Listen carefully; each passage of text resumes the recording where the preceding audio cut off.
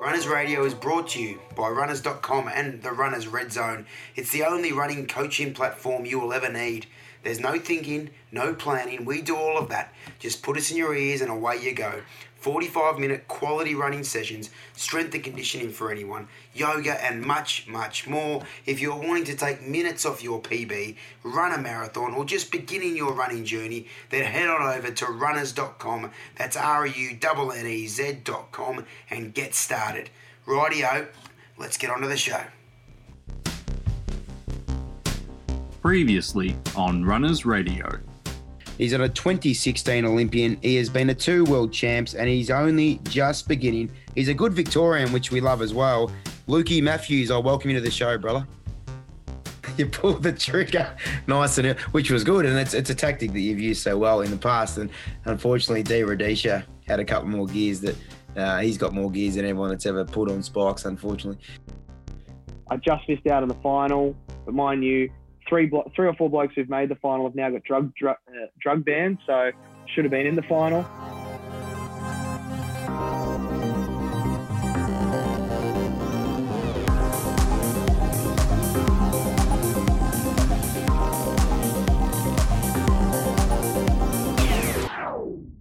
You were so young when that happened, so bloody young, and to turn around and then you take us through the next few months. I think it was just straight to your mum, I think.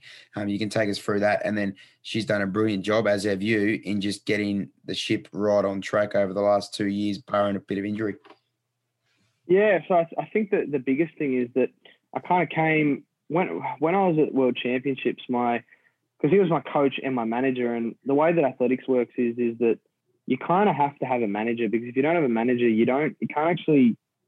They're the ones who make all the plans for you. They're the ones who book your flights. I'm slowly learning. It's a lot easier than what it was. But at the time, my assumption was that you got no idea. It's just tough to do without a manager.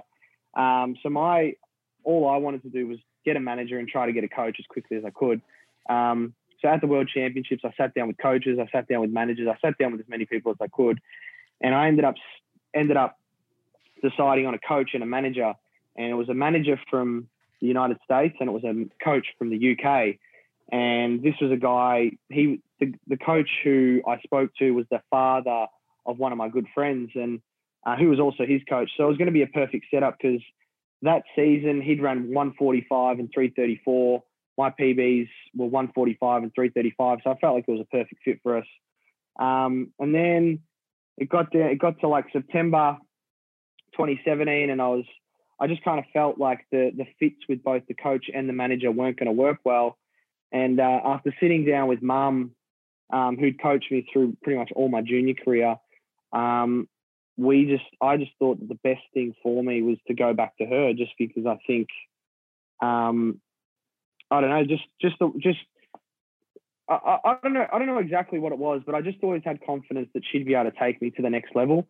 And so yeah, I pretty much a month later, after the World Championships, I sat down and I changed coaches again, and then I also spoke to another manager, and I changed to another manager, and ended up being one of the best decisions for me, because that's still my manager, and Mum's still my coach.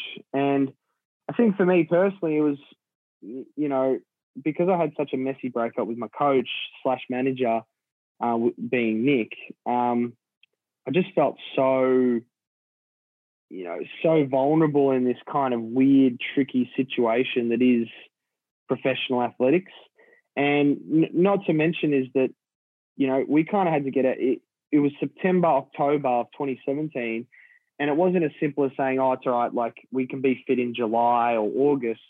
We had to be fit in February to qualify for a Commonwealth Games in April. So I felt so much pressure on so many levels that I had to prove myself, prove that Mum was a reliable coach. I also had to get myself fit enough to be in a position to qualify again. And then I also fucking had so many people doubting me. So I kind of just had this chip on my shoulder where it's like, fuck, like, am I really going to let this fucking, get the best of me? But yeah, I think, kind of a month or so of Mum and I just, it was like we're fixing a jigsaw puzzle with trying to get training partners, trying to get people around us, trying to get my dad on the bike.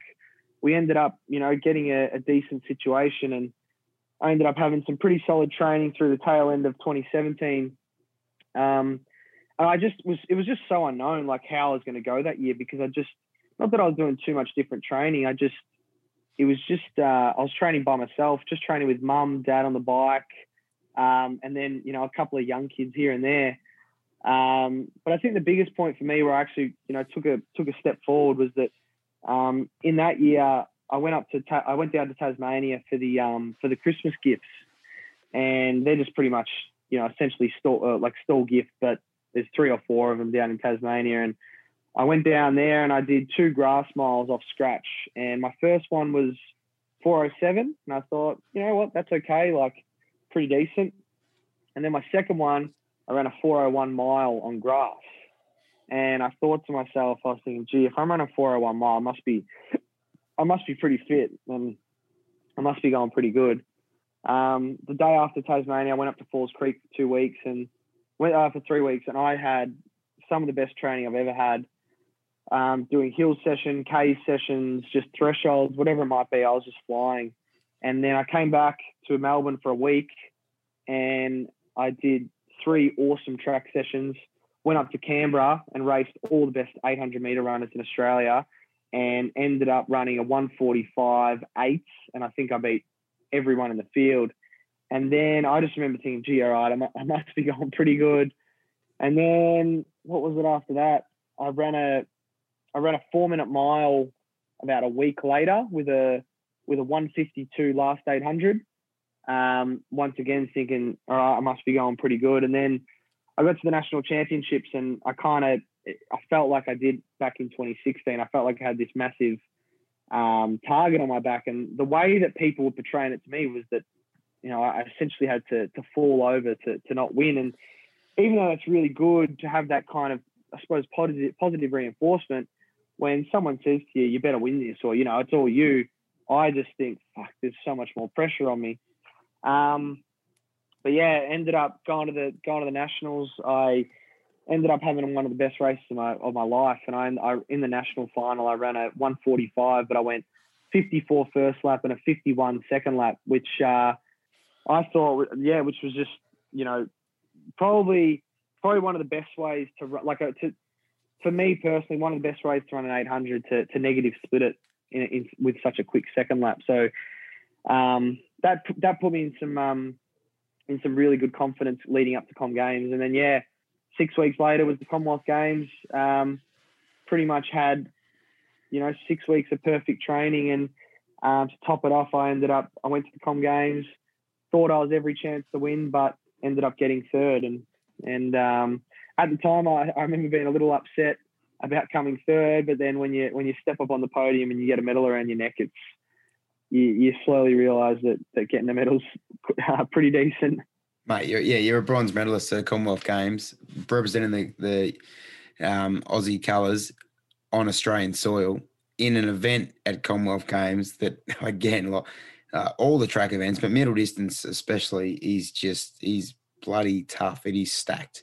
They're all there. The Kenyans are there. Okay, a lot of the African nations are there, and of course a lot of the Europeans as well. So it's a bloody tough event, Lukey. You're a bronze medalist, and no one can take that away from you. I know for you, it's only the beginning, which is why you will continue to do great things, mate. But that particular meet was pretty special for many reasons, coming off what you've just articulated there to the listeners, buddy. I guess we'll touch on a bit of the training with your mum, but take us through the celebrations that evening, great man. Well, it was a bit of an awkward one because I after the national championships, because I'd run decent over 1500 in 2017. I was made the semi-final for the 1500 at World Championships the year before, and I had the second quickest qualifying time for the 1500, and then I'd also won the national championships for the 800. I was in this position where the selectors gave me a good idea that I was going to be selected for both the 8 and the 15. And I sat down with mum straight afterwards, and I just said, what do we want to do here? Like, what's what do we honestly think that we're more of a chance to win a gold medal in?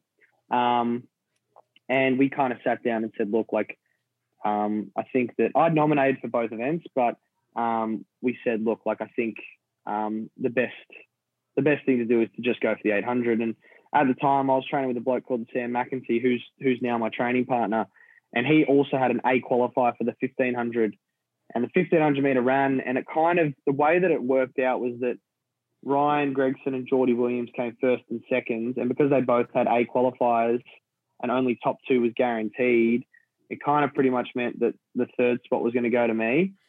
But because Sam had finished, I think, fifth in that race, we said to the selectors, Mum and I, was like, look, like, our focus is going to be the 800. Would it be, like, if I don't go for the 1500, can Sam take the spot, essentially? And the selectors said, look, if Luke doesn't go for the 1500, we're not going to select anyone. So I was pretty much in a position where it's like, hey, Luke, you're fucking doing the 1500 whether you like it or not, which at the time was perfect. The way that I'd been training leading up to the Com Games, I thought that I was I thought that I was a good chance to hopefully win the 800 and then hopefully get a medal in the 1500. Unfortunately for me, like I said, I'm one that's super nervous, overthinks everything. But the negative to that is when I run well or have a good result, I just use all that emotional energy in all the wrong ways and bloody jumping around and can't sleep, bloody, just struggling to keep my emotions in check, which is something I've tried to work on for, pretty much since Com Games. So just leading into that was that, if you, for example, were to win a bronze medal at the Com Games, I think your first assumption was that you'd go straight down somewhere in Surfers Paradise and just get as many drinks as possible. As soon as I got the bronze medal, I had to do an hour of drug testing. I had to cool down, get a massage, get an ice bath. And then I had to go home. I got back to the village at 2:00, eat.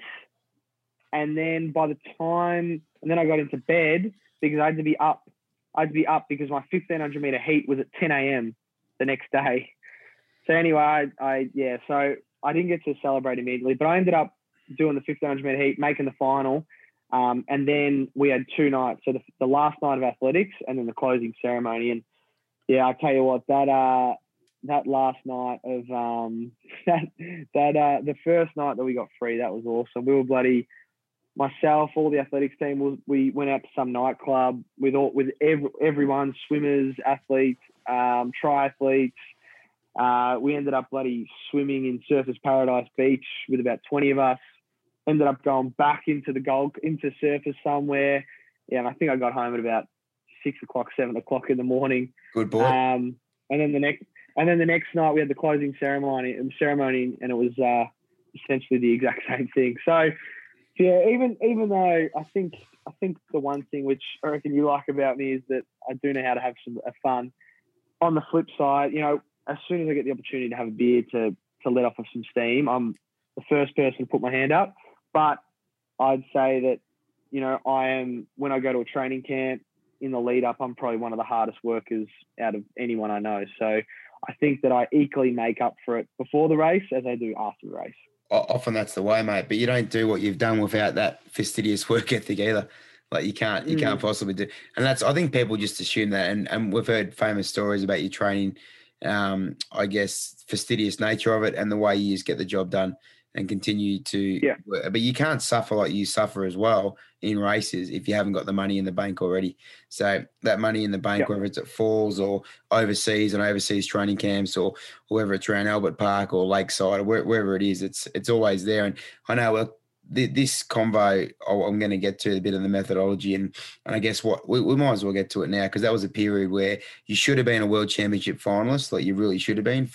Four runners got definitely found out to be dopers later. So you should have been a world championship finalist, a Com Games bronze medalist and a Com Games finalist in the 15, all within the space of about 8 or 9 months. So in that period, I guess methodology, buddy, and take us through an average week, 6 weeks from a big meet for you. So just take the listeners through 6 weeks out from a big meet, an average week for Lukey Matthews. And then in the same breath, what's some of your sessions or workouts or whatever that may be that you're a really good responder to? Like what works for Luke Matthews that might not work for like another 800 guy or a miler? Yeah, well, I think for me personally is that I'm an 800 meter, 1500 meter runner that is kind of emphasizes a lot more on the endurance side, and I think that's why I'm I am an Olympian over 1500 as well as 800. So I think the biggest thing for me is that like you kind of have to look at the whole year as a 12-month clock, and you have to be pretty smart about what type of training you're doing and when and how your week is built up. And, kind of being involved in the Mick Bedeau Melbourne Track Club environment for so many years, it's pretty simple. 3 hard sessions a week with a long run, jogging twice a day on the other days, and then doing 2 or 3 lifts every week. And to be honest with you, I've kind of kept that kind of week breakdown pretty consistent. Like even through now. So only up until recently we've gone from 3 sessions to 2, but say leading up to the Com Games, we were doing a lot of. So the way that it would work out was that I would always call my Tuesday session would be my strength session. So I think the way that we train, it's called like VO2 training or VO2 max training, but the way that Mum and I describe that is like almost 3K and 5K pace stuff. So, we might do 8 by 1K or 10 by 800, or we might do, miles and mile 400s, mile 400s, stuff like that. So I like to call it strength. And it's kind of, for me, it's the stuff that's just fucking uncomfortable. Like the stuff that just like, you're not sure if you can get through the next rep, but it's just that uncomfortable pace where it's not quite sprinting, not quite aerobic, or it is aerobic, but not quite. Yeah, it's just uncomfortable. And for me, I think that strength's a good way to aerobic power. There's look, it's all very painful. Yeah. Thursday for sessions are my pure, I suppose, aerobic days. So, we'll probably do like an 8K threshold run. I used to do them a lot at heart rate. So we get it tested with VO2 testing, with your heart rate, what lactic you produce. And for me, I'll do somewhere between 7 to 10K at about somewhere between 305 to 315 pace, depending on where my heart rate is that day. And then Saturday, I call that my speed endurance day. So at the start of the year, it'll be hills, a lot of hills, and then as we get closer into the season, it'll be pure track training. So no rep longer than 600 meters, and it'll be anything from 49-second 400s to 60-second 400s, and it'll be paces somewhere in that block. So if I can think of sessions that I did leading up to Com Games, maybe 6 weeks before, I remember doing a session on the Tuesday. We did 3 sets of 10 by 300, so 30 by 200. So 3 sets of 10 by 200, so 3200s essentially. First set of 10 were in 29. Second set were in 27. Then the last set were in 25. So the last set had more recovery. First set had less recovery. A Thursday, I think I did 7Ks just hard, which was at about 308 pace. And then on the Saturday, I would have done something like 600, 400, 200, by 3 or something like that. And that would have been at like 130 pace, 53, 54 pace, and then the 200 at like 24, 25. So, as you can probably understand, a fair amount of endurance and also a fair amount of speed endurance. So I think that's why the 8 and the 15, that training, it shows that I'm usually pretty good and got a fair bit of strength in that last lap. And you could definitely, like, that's a pretty solid week, and I wanted to go to that specific phase mainly, like that 6 to 9 weeks out from track, or 3 to 9 weeks out from a world meet. But that's why you could definitely step up anytime and run a 5,000 at a world class level when you want to. Like, hopefully, it's not that far away. Maybe only a couple of years. Is that in the plans? Look, I don't know. That's a tough one. I think the step up for me personally would be a lot harder than I think a few other people, just because I think my style just is not efficient for running 5Ks. I don't know. I think I'm hoping that I've got a few more years in the 8 and 15s. I haven't thought about stepping up any. I haven't thought about stepping up anytime soon. You certainly have. Tell us about the long runs, I guess, and it's not. They're purely for an endurance and an aerobic strength base for most milers. Tell us about the long runs. I'm not sure if you went to Ferny Creek or where you did most of your long stuff at that phase. And would you go the 90 minutes, 2 hours, 2.5 hours? So of late, I'm trying to think. Back probably from 2015 onwards, I started to put a lot more emphasis on my Sunday long runs. And it would, when I was with Nick, it'd be every Sunday, 90 minutes up at Ferny Creek. So just up and down hills. And I wouldn't worry too much about pace, just because the workout of going up, down, single trail, there was just enough stimulus in that you get a good enough workout. So I wasn't too fussed about, pace. But then I think, pretty much going from that, I've pretty much kept that up until recently, where, when you're doing 90 to 100 minutes on your long runs, you don't have to worry too much. You don't have to worry too much about pace, because I'm doing 3 other sessions on other days. Mind you, I'm still probably hitting around 420 to 430s for pace for, 20 to 24K or whatever it might be. But pretty much just time on the legs, because I'm getting 3 sessions in. But going forward, I think now, instead of doing my Tuesday, Thursday, Saturday, my Saturday session will become my Friday session. And then my Thursday session, which is my aerobic threshold kind of session, that'll be now incorporated in my Sunday long run. So going forward, given that I'm healthy and all things are going well, I'll probably try to do something like a 24K run, and we'll call the first 14K 420 pace, and then we'll try to do the last 10K at, say, 320 pace. Love it. So we're incorporating that that threshold, that threshold kind of running into a long run. And I think as well as that, I think doing 2 sessions, or let's call it 2.5 sessions as opposed to 3, will just give you a fair amount of longevity across the whole season. Because as I kind of touched on in 2016 and 2017, I was, I kind of got to May or June and I was pretty cooked. So I'm hoping less training, less wear and tear on the body will be good for me in the long run. I think so. And there is more than one way to skin a cat as well, Lukey. And that's the thing, like the ability, like there's so many coaches that do so much good stuff, and your mum's done fantastic, and you guys obviously you got a fair bit of say in the plan as well. But the Tuesday, Friday, and then that half workout on a Sunday, whatever you want to call it, 24K, it doesn't always have to be the threshold. If you're not there that day, you jog 24K. Like, just depends where you're at from the Friday as well, which is the biggest thing. Like Tuesday, Friday is your main sessions, and that's in there. And then the Sunday is what it is, especially if you're feeling like you were in 2016, there's a chance you're probably not going to run anything at threshold. You just run 24K at an easy pace.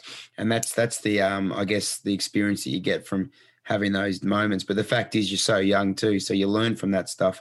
And the easy running, like I know you, like most guys, you're going to tell the listeners how important the easy running and easy jogging is for regeneration, because there's no point doing the workout. Stress plus rest equals growth. So if you're not going to, there's no point doing the workout and then going to flog yourself 24 hours later. So no doubt the easy jogging, mate, you do a fair bit of easy jogging as well.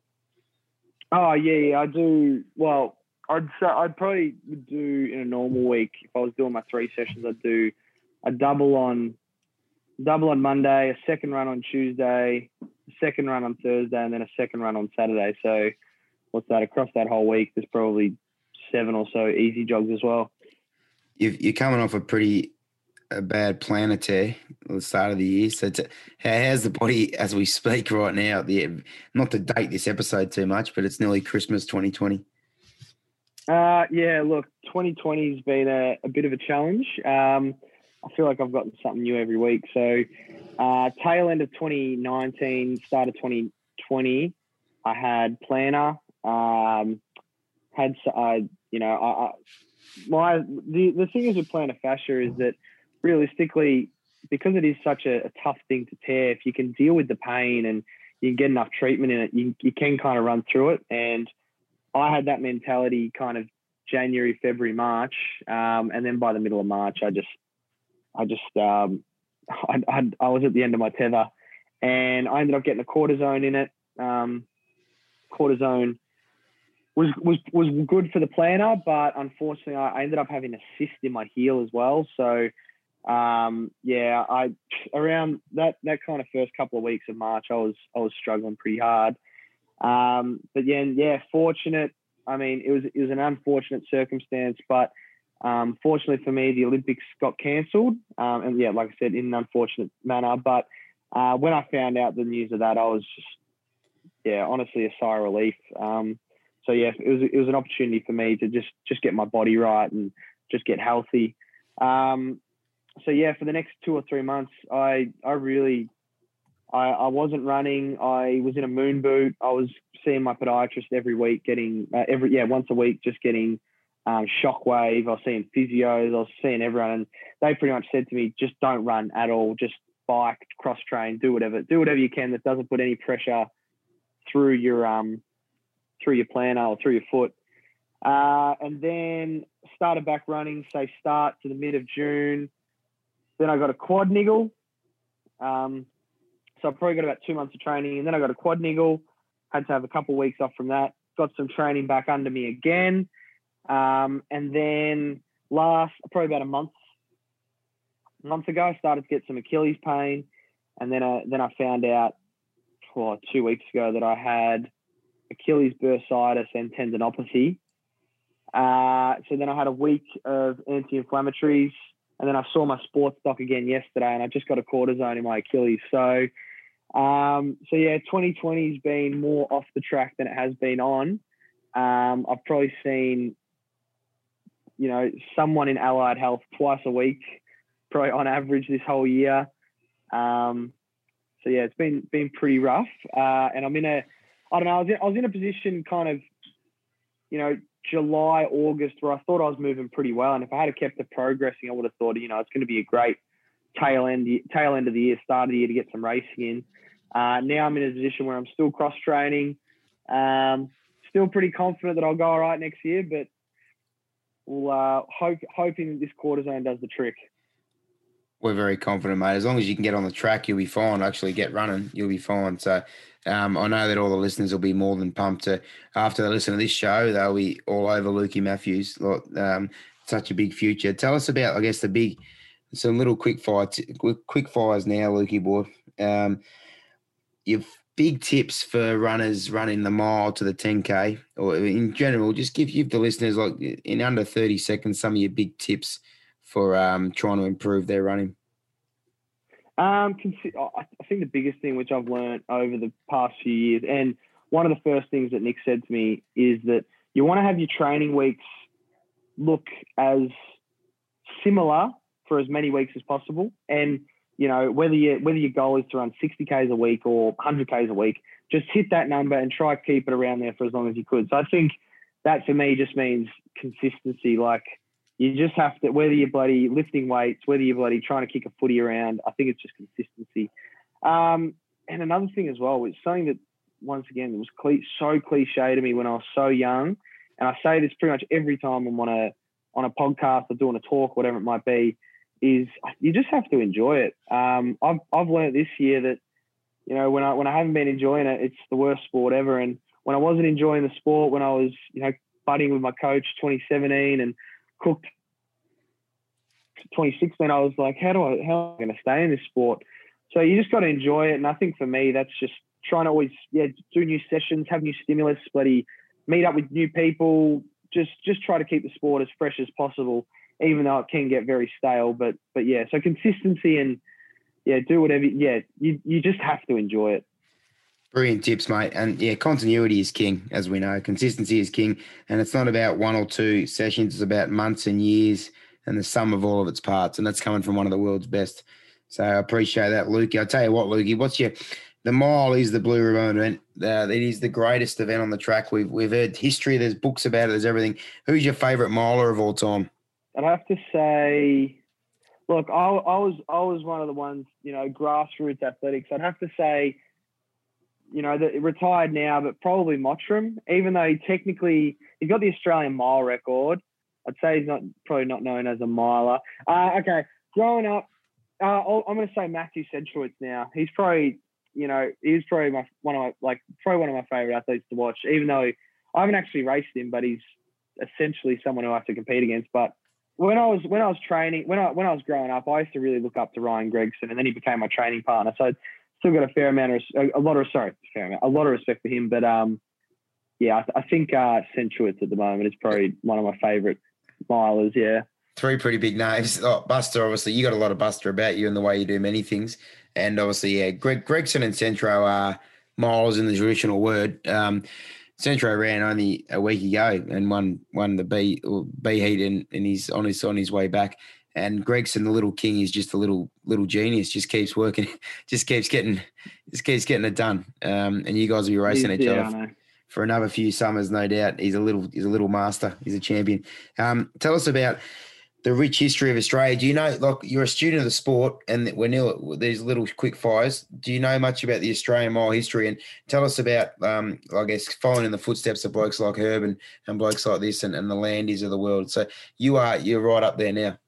Yeah, no, I think everyone, well, I'm not going to say everyone, but I think anyone that's pretty involved in athletics, knows about the story of John Landy and Roger Bannister. And Roger Bannister was the first person to run under the 4-minute mile. They had that famous race, was it at the Empire Games, which is now the Commonwealth Games, where Landy looked over his left shoulder and Bannister came over his right.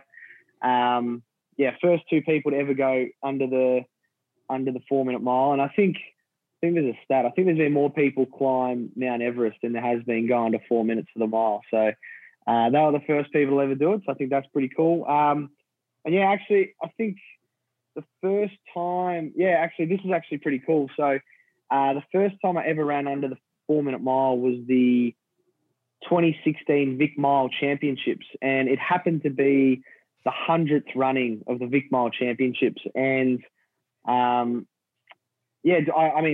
kind of went into it. There was a prize kitty. I think if you broke the meet record of 358, you got $1,000 or $1,500 or something like that. So my thought was, let's try to run at 358. I didn't even think about anyone there. And then just as I was about to start the gun, they just go, we've actually got a special treat here and a special guest.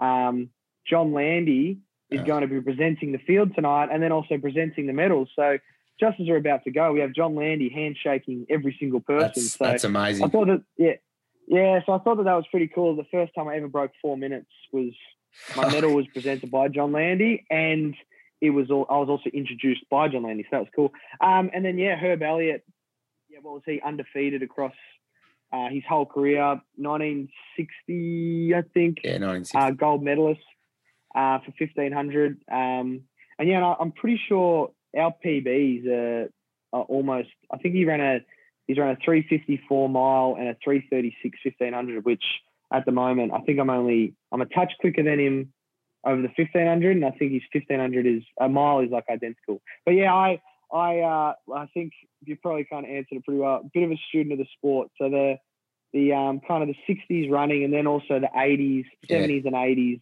80s British mile running. They're kind of the British mile running history is probably some of my favourite. Yeah, I love the British stuff as well. We're not going to nerd out too much, but like I love I guess we talked about before, the more than one way to skin a cat. I love the differences between Harry Wilson and Steve Ovett, and then you got Seb Coe and his old man, and then obviously Cram as well. Their methods were very different, and they obviously all had some pretty big success. Who was your favourite out of those three, mate? I think growing up it was always Coe, but now I'm probably more a Cram man. Cram. But once again, it's one of those things like Ovett lives in Australia, so I've got to hang out with him a few times. Cram coaches a few athletes in Europe, so I get to have a chat to him all the time. And then Sebastian Coe, he presented my medal at Com Games, and we got to hang out for an hour or so beforehand. So once again, it's like, it kind of feels weird like saying this, but these are people that I like genuinely idolize, and I've actually get to hang out and do some cool things with them. So on a personal level, all of them, because I've actually got to have a chat to them. But I think on a performance standpoint, I think Coe's got the results on the board. Then it goes Ovett. But I think for me personally, my favourite was the way that he used to go about it was pre-Cram. Cram. What about your last 3 minutes, Lukey? You've just gone John Landy presenting and announcing you just to those three UK icons in the last 3 minutes of convo. That's quite large, and I'm glad we went in that little mile history, because I do love it, and I love hearing from the best milers in the world about what they think and their history knowledge. And I know you've got plenty, so that's brilliant. We're nearly done, mate. You've been massive. Tell us about the future, because obviously it's a good decade or 15 years of running ahead of you. So, what are your big goals? And be as outlandish as you like. What's the future hold for Lukey Matthews? Look, I think for me, like I'd love to get another piece of silverware, whether that's, I think Olympics and World Championships, they're bloody hard things to do. But I think that if you run, I think for me personally, I just really want to run my best races of that year at an Olympic Games, a World Champs, and at a Com Games. And for my goal for as long as I've wanted to, like from as young as I was a kid, was to be an Olympic gold medalist. And I'm not going to say that that's impossible, but it's like saying, I want to win Tats Lotto. It's sometimes a situation which, may not come your way, because there's only one medal handed out one gold medal handed out every 4 years for your event, or maybe two for my case. But yeah, I think for me personally, I want to go to another Olympics, another Com Games, another World Champs, whether it's maybe a couple more of each. And yeah, hopefully run my best race in the final of either an 800 or 1500 of those championships. And if that's good enough for fourth, if that's good enough for 10th, if that's good enough for first, then that's, I think that I'd be able to walk away happy from a championship if I ran my best race. If one of those happened to be an Olympic gold medal, then that'd be ultimate goal. But then I don't know. I think as well as that, I think just I'd love to be someone that, just because I feel like I've done a little bit in the sport. I feel like I know a lot of the sport. I'd like to do something eventually afterwards, whether that's coaching or management or just, I don't know. I think Athletics Australia could be ran a little bit better, but being involved in some way. But yeah, I think obviously, yeah, goals. I don't know. I'd love to be an Olympic gold medalist, a world championship gold medalist, and Com Games gold medalist. But leave it there, because that's brilliant, and that's honestly, it's doable. I know you got we'll talk about the sport for a minute or so, but like you could have, like that 2016 1500, like that the Olympics I'm talking about there, like they're winnable events. They're winnable events. Like you said, if you're there in the right time, and you haven't been able to, just through possibly out of your control, be able to feel good on the day. Like if you can say my only goal is to feel good on the biggest stage of all, then what else can you want? Like fuck, you're gonna at least present in the best possible state, and then all you need is 3.5 minutes of a bit of luck, or yeah, I mean, yeah, exactly, and it goes across any sport. Like, bloody, I'm a big NBA fan, and LeBron James has had some absolute massive games in NBA finals, but just couldn't do it. And I think it just showed, or even AFL grand finals, you know, Gary Ablett in 2008 got 35 odd touches, probably kicked the goal, and it just wasn't good enough to beat Hawthorn. But I was there, Luke. I'm a Cats man. I was there. So thanks for rehashing that for me. Sorry, but you know, it's what I'm trying to say is like, I think that he'd be able to walk away saying, "Hey, I wasn't able to." He's obviously upset about not winning the premiership, but I don't think he could have played any better. No, it's a great point, and I think you'll go to many big meets, world meets, Olympics and world champs, and all that you've talked about the last 95 or 100 minutes will hold you in good stead, because I don't reckon. Like, you're a quite intelligent dude. You know what you've done, and you know that you were such a young bloke when you got that stuff wrong. Not that it was your fault. You got it wrong. You was overtrained half the time. So it won't happen again. It certainly won't happen again. Let's talk about quickly. I know you got uni and business, so you love the business side of it. That's a bit of future, and go through the Matthews team and Under Armour as well. And this will tee us off. Yeah. Oh well. Yeah. I think away from running, I'm doing a commerce degree. Hopefully get that done. I'd like to get it done by the end of next year, but might have to dig into one more year. So longest commerce degree ever. But you're like Van Wilder. You're like Van Wilder. Remember Van Wilder? That uni for a day, no, mate. You're doing a uni at a time. I'm taking the piss. So hopefully get that done soon. And then away from that, I think one of the things which I think definitely helped create, being, I suppose, a bit of the brand of it, was the team that we've started, that Mum has kind of obviously kept going, which is Team Matthews Running. So it's kind of it's an interesting dynamic that we have, where we have kids who, you know, message Mum or message me even, or message our Instagram page and say, "Hey, we just want to learn how to run. We just want to learn how to put one step in front of the other." And then you've got people like, you know, myself, Morgan Mitchell, Sam McEntee, who might go to three of us might go to the Olympics next year. So, you know, I think it's a good group where you kind of see pretty much everything. So it's good. So Mum looks after a handful of schools. She looks after, I don't know, she'd have to be somewhat involved in about 100 odd athletes. And it's from, you know, fun runners to masters runners to kids that don't know how to run to 3 Olympians. Well, us 3 went to the last Olympics. That's one thing that I think, I'm not going to say that I was fully responsible for, but proud of being somewhat involved in, you know, starting. And then as well as that, I think very fortunate for the support that Under Armour have given me pretty much from 2019 onwards. And that's not just me personally, but also, you know, giving back to our group. So fortunate enough that they give us a little bit of kitty and a little bit of gear to give to the kids every year. So it's it's good. That's really nice. That's really nice. Yeah, that's beautiful. And that's what sport's about. And they're obviously an up and coming in the running market, but they're in the top 2 or 3 in the world. Is that right? So they're just in the top 2 or 3. I always thought that they were the 3rd biggest brand, went Nike and Adidas, but then my sister seems to think that they've moved up into market cap into position number 2. But I don't know. I'm just pretty sure that we're on the podium. So they definitely are. We'll take a poke.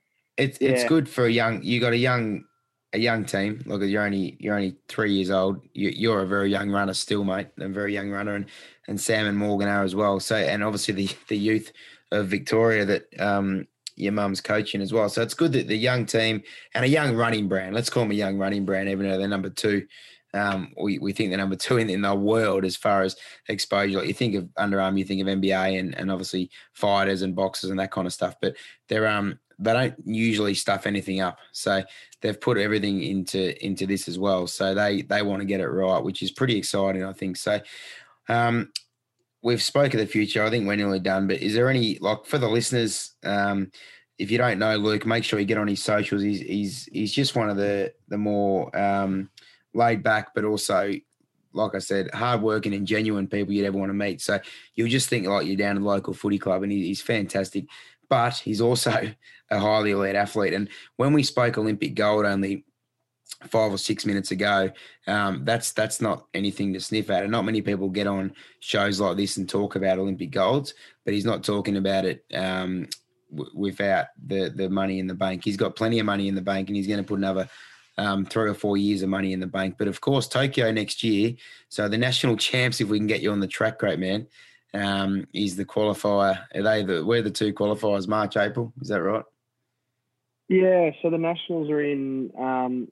I think they're the end of April. So the only good thing is all these races are a little bit later than normal, so I've got a little bit more time up my sleeve. But yeah, just I don't know. You've got me at the tail end of an interesting year with injuries and health and stuff like that. But I'm hoping, fingers crossed, trying to do everything I can that this is the last little thing that I have. But yeah, touch wood. But yeah, I think just touching back on that, you said some very kind words, and I do appreciate that. And then at the same time, yeah, I think for me personally, while I've always been pretty laid back, is that I've kind of come from a hardworking family, and I got very down to earth and very normal friends, and I think that's just kind of always something that's stood by me. And I even think back as well when I was a young kid, like, not that I'm saying that I'm on the level of Craig Mottram or anything like that, but when I was a young kid, all I wanted to do was speak to people like that. And I think now where I'm in a position where people might want to have a chat or get some advice or something like that, I feel like I'm usually a pretty, my door's always open type thing, where I'm replying to bloody Instagrams and messages and stuff like that all the time. So, I just remember that if anyone was a bit of a prick to me when I was growing up, whether they were a professional athlete, they usually just kind of stayed with me. So I'd like to think that I haven't run anyone by the wrong way, and I won't do that in the future. So that's why I'm always usually up for a bit of a chat. I don't think anyone could ever say that about you, mate. You're one of the greats.